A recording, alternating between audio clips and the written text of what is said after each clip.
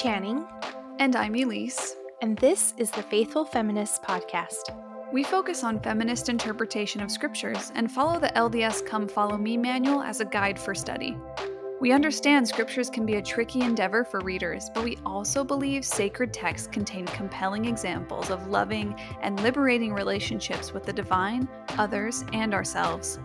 We hope you'll join us in exploring the problems and promises of sacred text with imagination, critique, and celebration to reveal what we feel is the loving and liberating heart of Scripture. While Mormonism, with its iconic floral foyer couches, is our background, we follow our faith and our God on the winding path of spirituality over institution and connection over condemnation. We are fellow wanderers, weavers, and doubters. If you found yourself feeling a little too faithful for some and not enough for others, welcome. We've saved you a seat on the soft chairs. This podcast is funded by our listeners' generous donations. If you'd like to support our work, connect with us on Patreon or on our website at www.thefaithfulfeminists.com. Hi friends, welcome back to the podcast. This week we'll be covering the books of Proverbs and Ecclesiastes for the dates August 29th through September 4th. We're so glad you're here because today we get to talk about two more books in the section of scripture called Wisdom Literature. And before we jump right into the books for this week, we kind of wanted to discuss wisdom literature and the themes that we've seen in the books that we've covered so far. And just take note of what we're seeing in these books as we've made our way through the wisdom literature section in the last couple of weeks. We've made our way through the book of Job, which is the only narrative present in wisdom literature. That means it's the only book that follows kind of a storyline. The book of Job, if you'll remember, works through themes of tragedy, suffering, and loss in spite of any individual's righteousness. Then, for the last couple of weeks, we've been in the book of Psalms, which contain vulnerable songs of worship, complaint, request, and the illumination of the human-divine relationship. This week, we'll be in the book of Proverbs, which contain observations on human behavior and attributes that are given to wisdom. These proverbs, you'll probably notice as you go through and read a little bit like our vending machine metaphor or analogy that we've used on the podcast before. This idea of like you put something good in and you get something good out. And in this way, we kind of think it's a little limited in its application, but Proverbs still holds value in its illumination of action and consequence. Also, in Proverbs chapter 8, we have a really lovely literary device employed within wisdom literature, and that's personification of the figure of wisdom. And we'll talk really, really briefly about that. Then we'll also talk about Ecclesiastes today, which this book reads a little bit differently from everything else that we've encountered so far. It honestly reads like advice from community elders with hard-won wisdom from a well-lived life. Ecclesiastes covers topics such as the inevitability of death, the impermanence of worldly wealth and bodily strength, and the seasonal nature of life. Just as a heads up, for next week, we're actually going to ignore the manual entirely and focus our efforts on the Song of Solomon, which is the last portion of wisdom literature, and we're really excited to get into that because, as you'll discover next week, the Song of Solomon contains sensual love poems of pleasure and admiration. So when we look at all of these pieces of wisdom literature, when read as a whole, these books really do traverse the spectrum of the human experience. There's something for everybody. For people who like poems, we have Psalms. For people who love a good story around the campfire, we have the book of Job. For people who like easy-to-remember snippets that can be applied broadly to any situation, we have Proverbs. People who enjoy taking a whole picture, long-term view of life will appreciate Ecclesiastes, and those who find pleasure in the appreciation of the body and celebration of sensuality will find a gem in the Song of Solomon, which has been long underrated in the LDS tradition. But like we said, today we'll be focusing on Proverbs and Ecclesiastes, which are kind of like the Psalms in the way that they are both non-narrative, that means they don't tell a story, and that they're shorter than like long chapters telling a story. But I would also say they're not nearly as poetic as the Psalms. So we're going to dig into something a little bit different today. Yeah. And if we just start from like what's the general perspective or framework that we're moving through with the book of Proverbs, the true author of Proverbs, like most of the wisdom books, is unknown. Even though the first 9 chapters are often attributed to Solomon, King Solomon, but that leaves the possibility for other authors for the remaining books. And it's immediately apparent, however, that based on the language used in many of the Proverbs, that a hefty portion of them were likely written by men for men, like so many other portions of Scripture. The phrase "my son" is used as an address throughout the book, and in chapter 4, it says, "Hear ye, children, the instruction of a father." After chapter 10 in Proverbs, the language and the primary focus seems to soften a little bit, which is nice, which hints to us anyway at a different voice or maybe a different author that's present in the text. After chapter 10, we lose the gendered addresses and references to immoral women, which is like a big focus on the first 10 chapters. And the advice seems to be more considerate of a broader audience. Speaking to that notion of like gendered language we see a lot in Proverbs, there's actually something really tricky that happens in the Come Follow Me manual, which we see in the app, like the version of the manual that we see in the app and also online, but not in the printed version. So in the online versions, the Come Follow Me manual says, quote, "Words of the scriptures apply to all. Some scripture passages refer only to men or only to women, such as Proverbs 3 or Proverbs 31.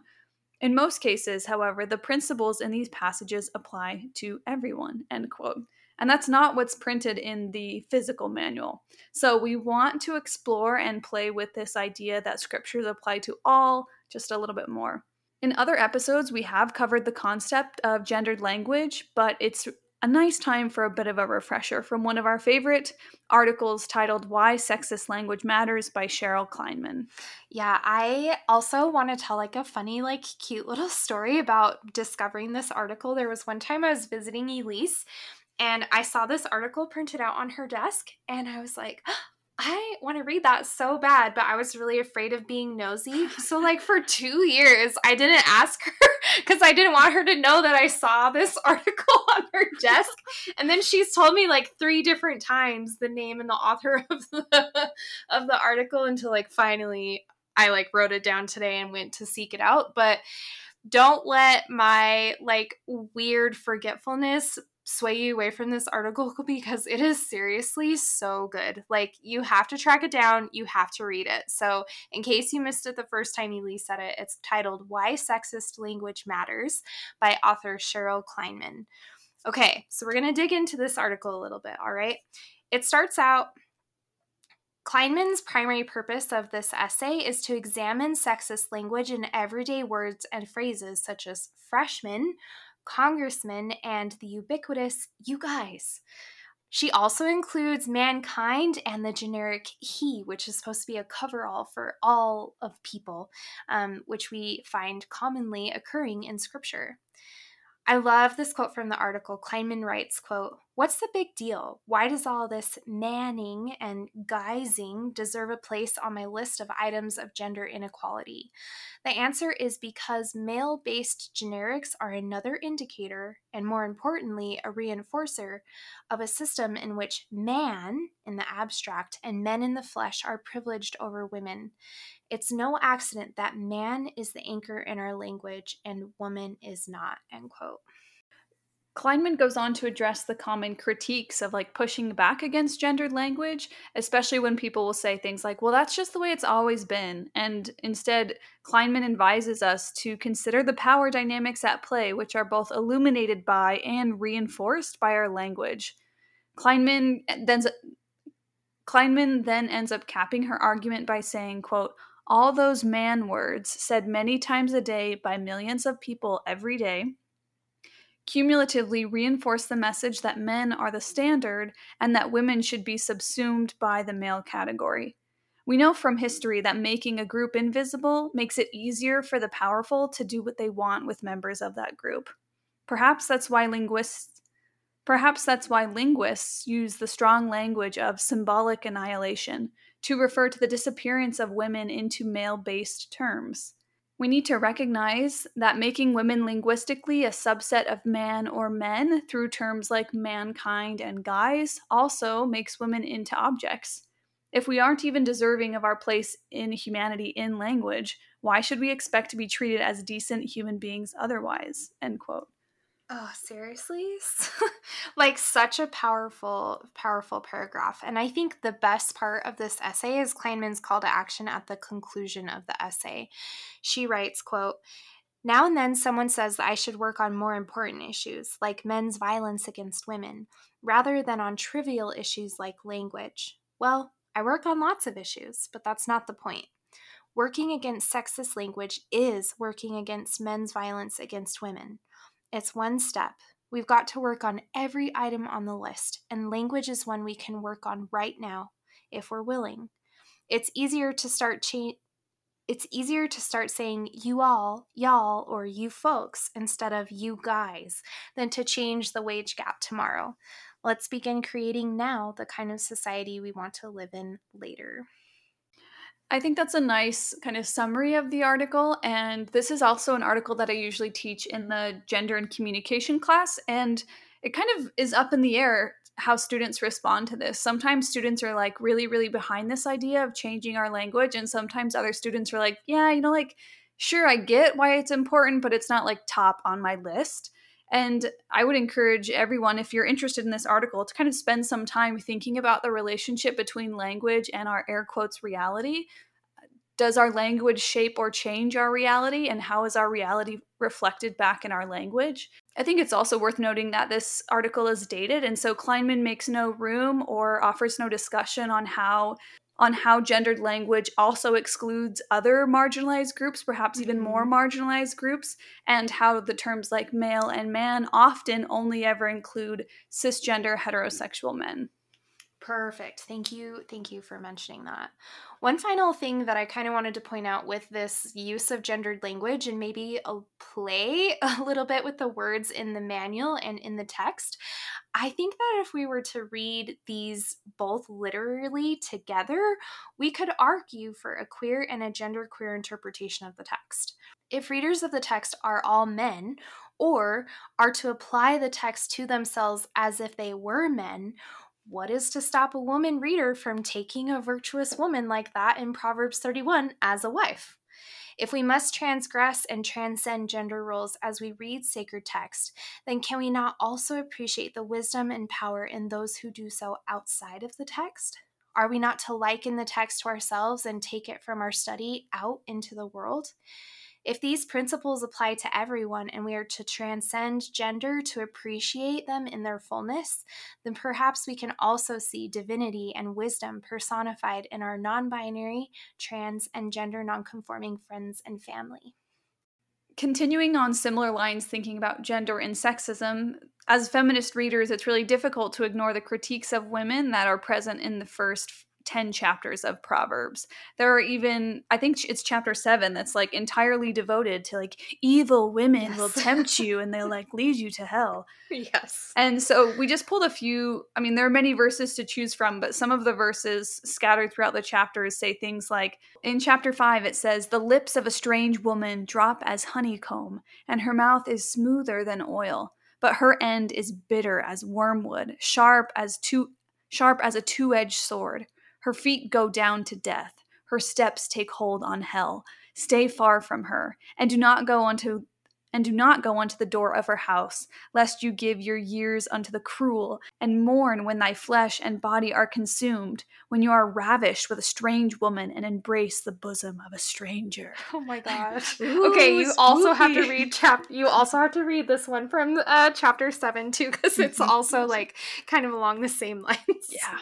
And then later, along similar lines in chapter 7, it says, basically chapter 7 tells the story of a woman who is enticing a man to her bed and says, and this is what it says, quote, "With her much fair speech she caused him to yield, and with the flattering of her lips she forced him.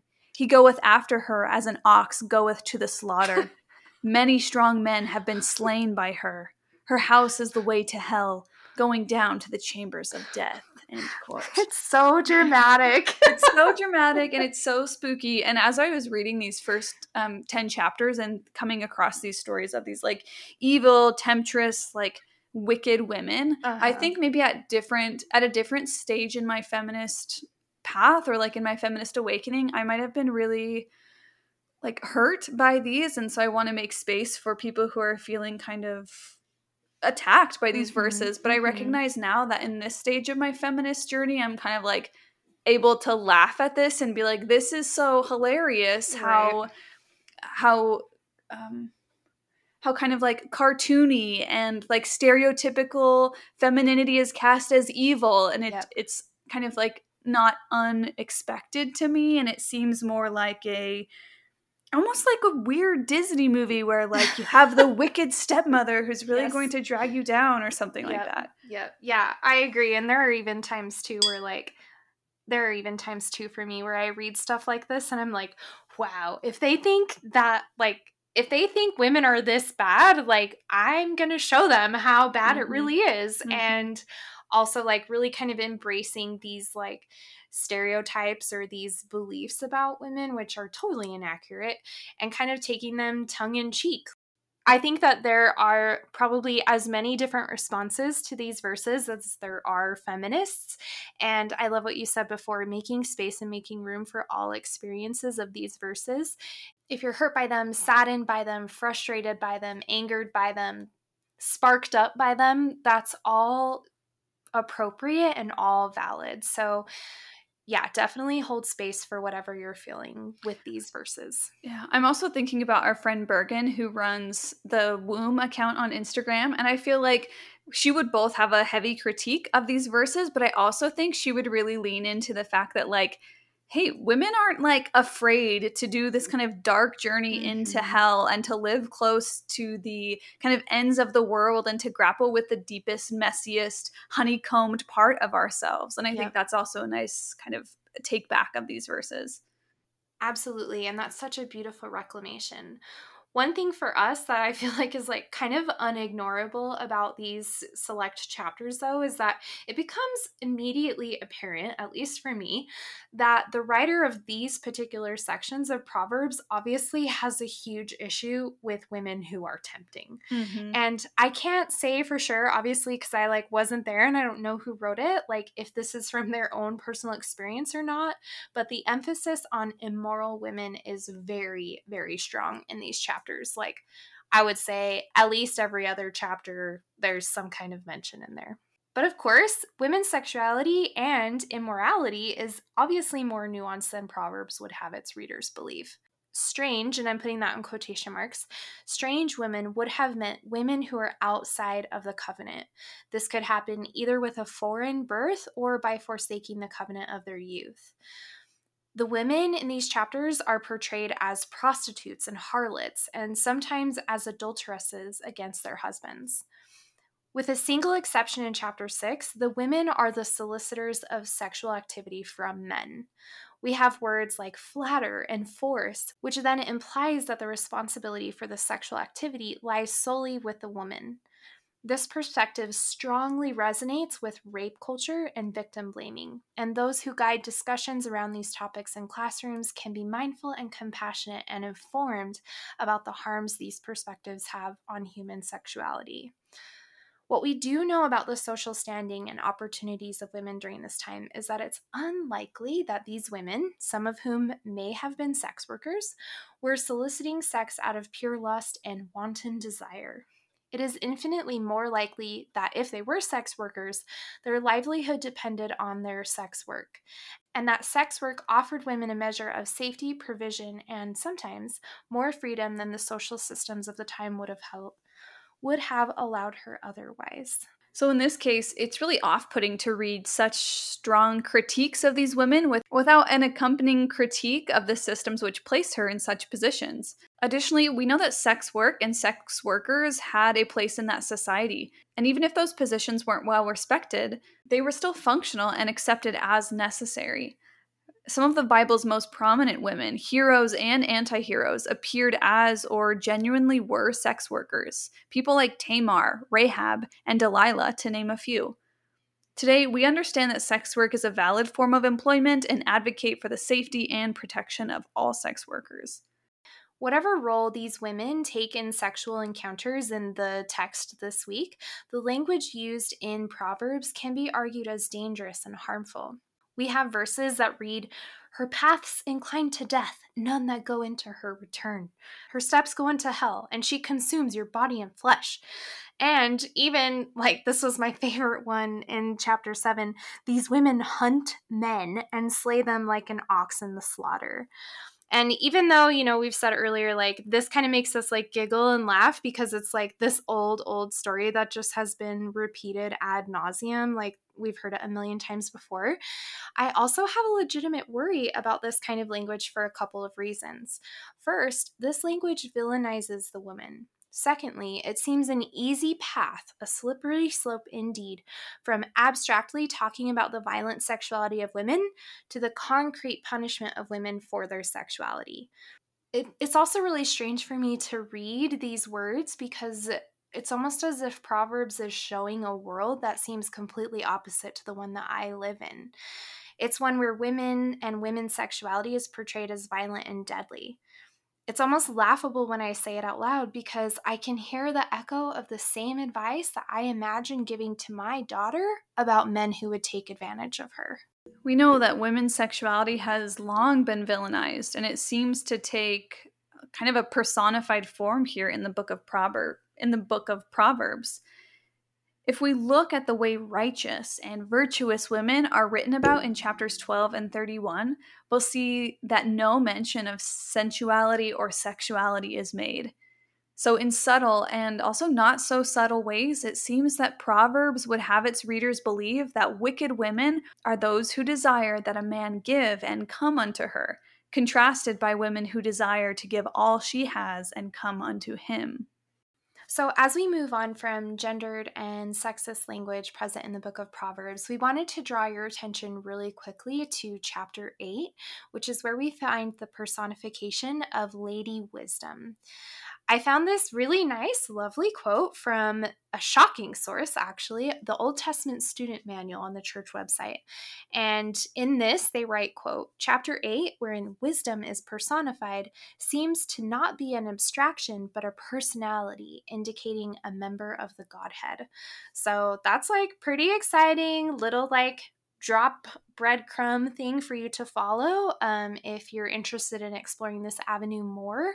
The writings about wisdom in these chapters is pretty stunning. Like, they're scattered throughout the entire book of Proverbs, and we suggest reading those. And if you're interested in hearing more about Lady Wisdom, we suggest listening to our episode titled by the same name, Lady Wisdom, to learn a little bit more. And we'll be sure to link that in the show notes.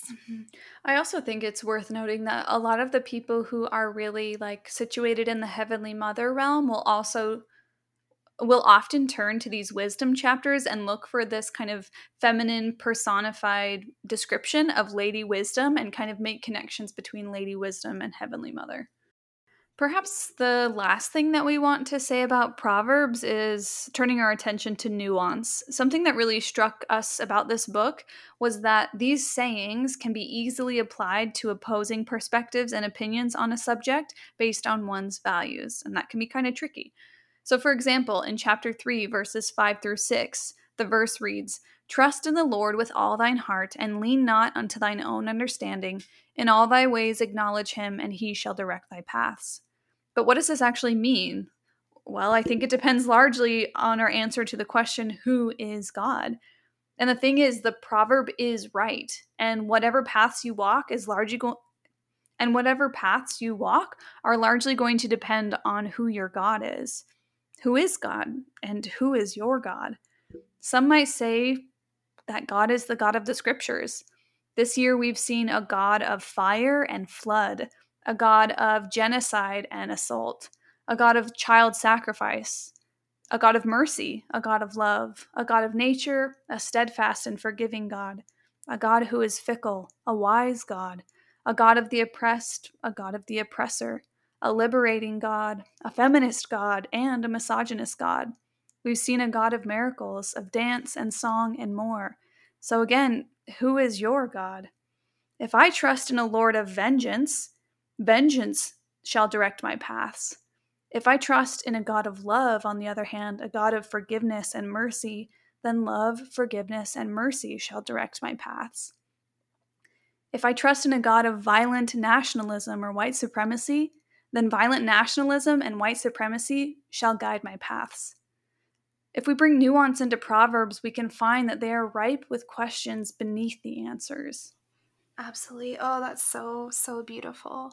One thing for me that really stuck out when I was reading Proverbs was that surety, that sense of certainty from the author. It really seemed to me that whoever wrote Proverbs seems to have all the answers. And this is why, like I said earlier, I love reading Proverbs in the broader context of the books around it. Proverbs seems to be like a lone answer among a collection of texts that brings us many questions. And so, I don't know, I was playing around with this idea. Tell me what you think. But I like to think about Proverbs being a step on the path of wisdom. Perhaps knowing it all is a phase or a stage. I like thinking about Proverbs as a parent who has to pull answers out of nowhere to every single question that their child asks. I'm there right now and I've been there before, and I definitely feel like I know enough to be able to write my own book of Proverbs for my kids. But I also love reading Ecclesiastes right after that because Ecclesiastes reads like a grandparent's advice to their grandkids or even to their own kids. Ecclesiastes is a little bit softer, a little bit less sure while still remaining secure. It's rooted without digging its heels in. It has a gentle acknowledgement and a nuanced understanding of life. It's also been really interesting noticing these subtle differences between Ecclesiastes and Proverbs, and noting that the church actually focuses more of its study in the manual on Proverbs. And it was really funny as we were prepping for the episode, Elise and I were like, I don't know what to say about Proverbs. I'm really like feeling like I like Ecclesiastes way, way more. So it's just been like really, really interesting to note that. So, as you're working through the book of Proverbs, I think a framework that we can consider them in is one that Elisa introduced to us last week, which is the idea of each of these texts in the book of wisdom can be viewed as a part of a string of pearls, where each is as valuable as its neighbor. Each is stunning and iridescent and beautiful as the one before it and the one after. I think Channing has it just right. We were both drawn more to the book of Ecclesiastes than we were to Proverbs. And I think for a couple of different reasons. Like on first read, there was something far more tangible and personal and kind of grounded than we've seen in like Psalms or Proverbs. But after more research, the book of Ecclesiastes is not like there's so much more here, and I think it's actually really nitty-gritty, and it offers an incredible critique of systems and also an awesome critique of capitalism. So I'm it so is excited. more, it is more than what meets the eye maybe on first read, and so we're excited to share a little bit of our findings with you.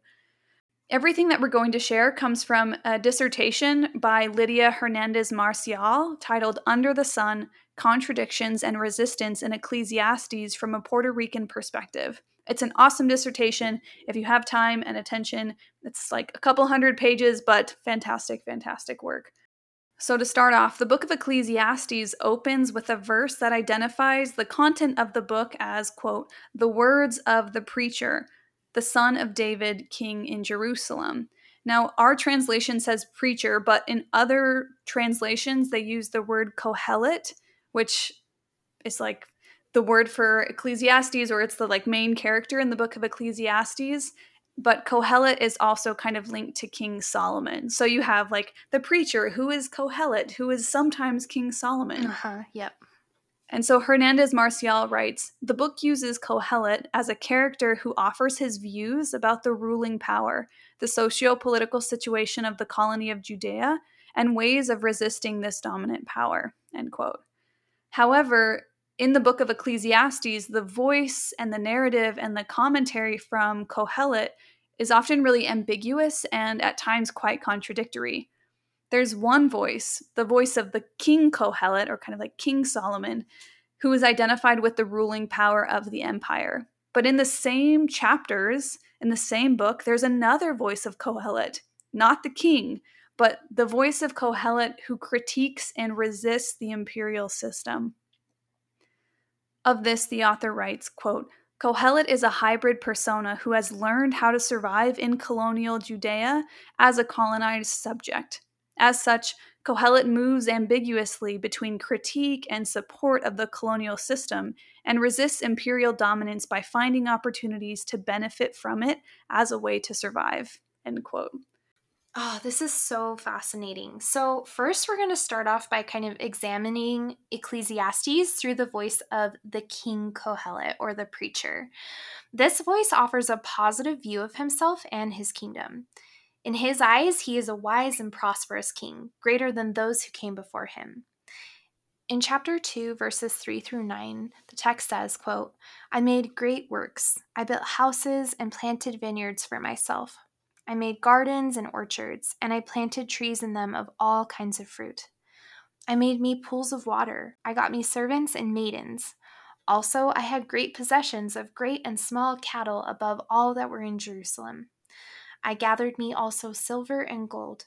So I was great and increased more than all that were there before me in Jerusalem. However, we also notice throughout the text that King Kohelet's success was limited. All his wisdom and greatness did not help him succeed in all his endeavors. No matter how much time and effort King Kohelet put into his success and accumulation, he ends chapter 1 by saying, quote, For in much wisdom is much grief, and he that increaseth knowledge increaseth sorrow, end quote. This verse stands out to me for a couple of reasons, because Channing and I have said on the podcast something to the effect of like, once you see, you can't unsee. Mm-hmm. And oftentimes that expansion of knowledge or wisdom can bring with it a lot of sorrow. And I think, for example, this can happen with the ways that we learn of our involvement in racism and white supremacy, right? The more knowledge we gain, the more kind of sorrow and grief that can bring. And I also think that this is what's going on with the church right now in relationship to like the church hotline and all the accounts of abuse that are being publicized. And I think that there is kind of a cultural shift. Like once you learn about these things that have been going on in the church for so long, and once you learn about church history, it's really hard to unsee. And with this learning or with this new wisdom and knowledge, there comes a lot of grief. Yeah, that verse also really stuck out to me as well. It's so good. It just seriously like hits right to the bone. We also see this message show up again in chapter 2, where King Kohelet's frustrations revolve around how working hard, using one's wisdom, knowledge, and skill does not guarantee that one will enjoy the fruit of the labor. This fact happens to cause his heart to despair. In Ecclesiastes chapter 1 and 2, we see King Kohelet relate to King Solomon, and we know how unjust and oppressive life was under Solomon's rule. 1 Kings reminds us that Solomon's kingdom was not a place of peace and joy. Instead, the price of peace was brought by ruling with an iron fist, by making sure that everyone fell in line. Additionally, Solomon's large-scale building projects and maintenance of his kingdom required tremendous amounts of resources and a large workforce. And guess what? He enlisted all of Israel for forced labor. Of this, Hernandez Marcial writes, quote, Overall, the reader finds that wisdom neither assures the permanence of wealth, honor, and a long life, nor is it enough to answer the core question about human existence, about life and death under imperial domination, end quote.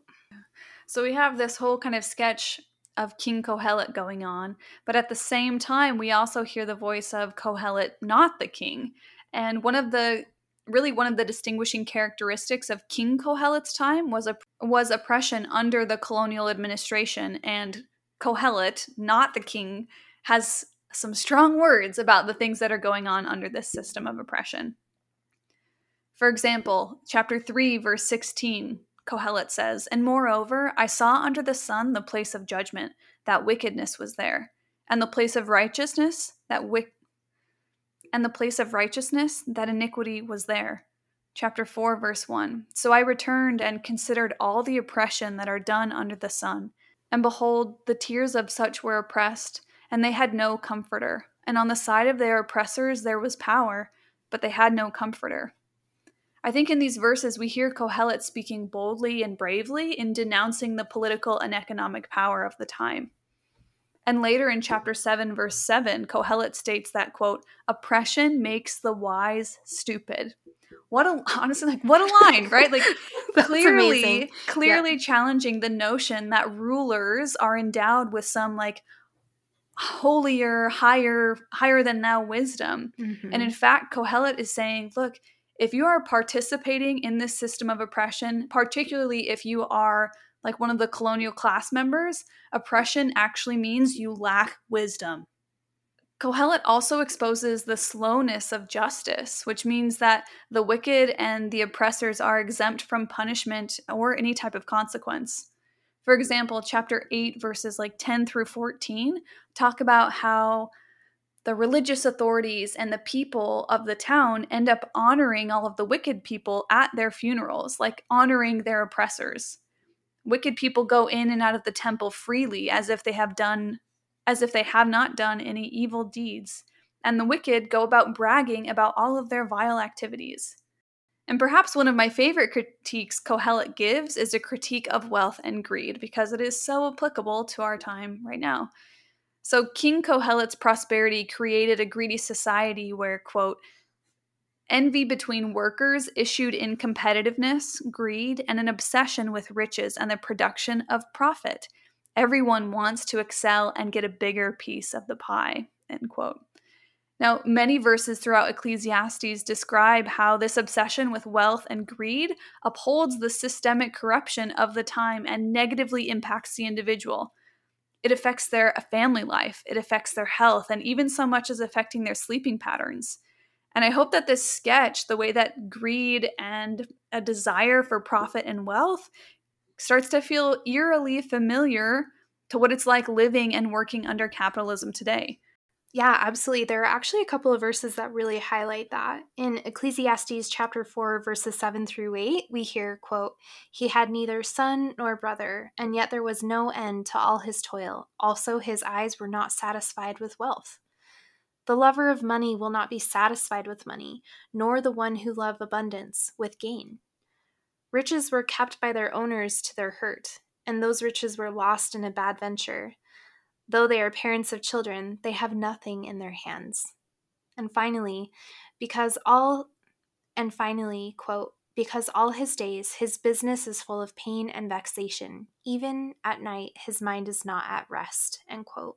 After each of these examples, Kohelet, the critic, says, quote, there is also vanity. But other translations include the Hebrew word habel, which means injustice or inequity.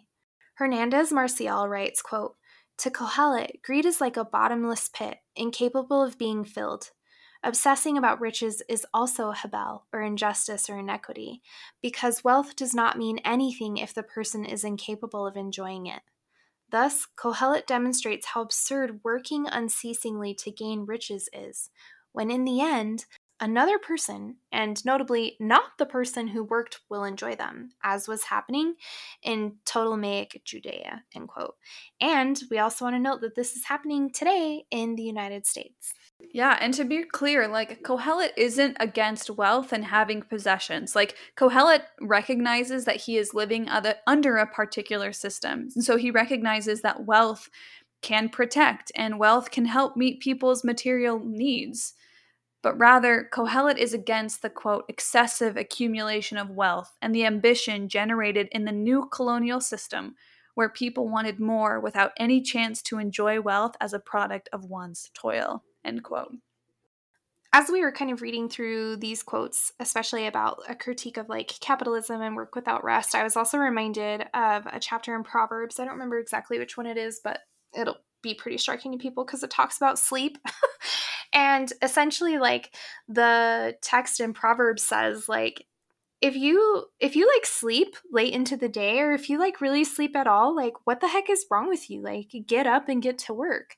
And I was really reminded again of Trisha Hersey, who is who is the CEO of the NAP ministry, who talks about the radical power of rest.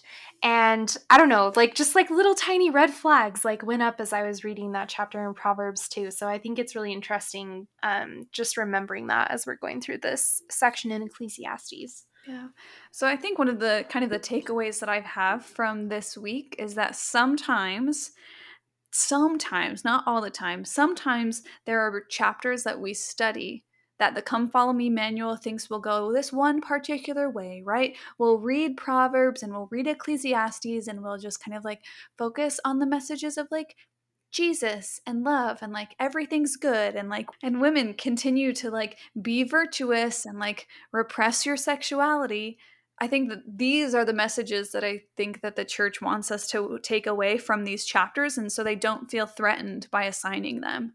However, my takeaway is that there's actually loads of critique in both of these books that we can really, really use in our own personal study, in our family study, and if you're brave enough and bold enough, you could even use them in the classes you teach at church. But I've really appreciated looking at Ecclesiastes as this kind of dipping, if you want a place to dip your toe in to a scriptural critique of capitalism, this week has the perfect opportunity for you to do so. Absolutely. And I think this is just another prime example, we've said elsewhere on the podcast, yes, the scriptures can sometimes be poison, but they can also be antidote. And this is a really beautiful example of that playing out in real time.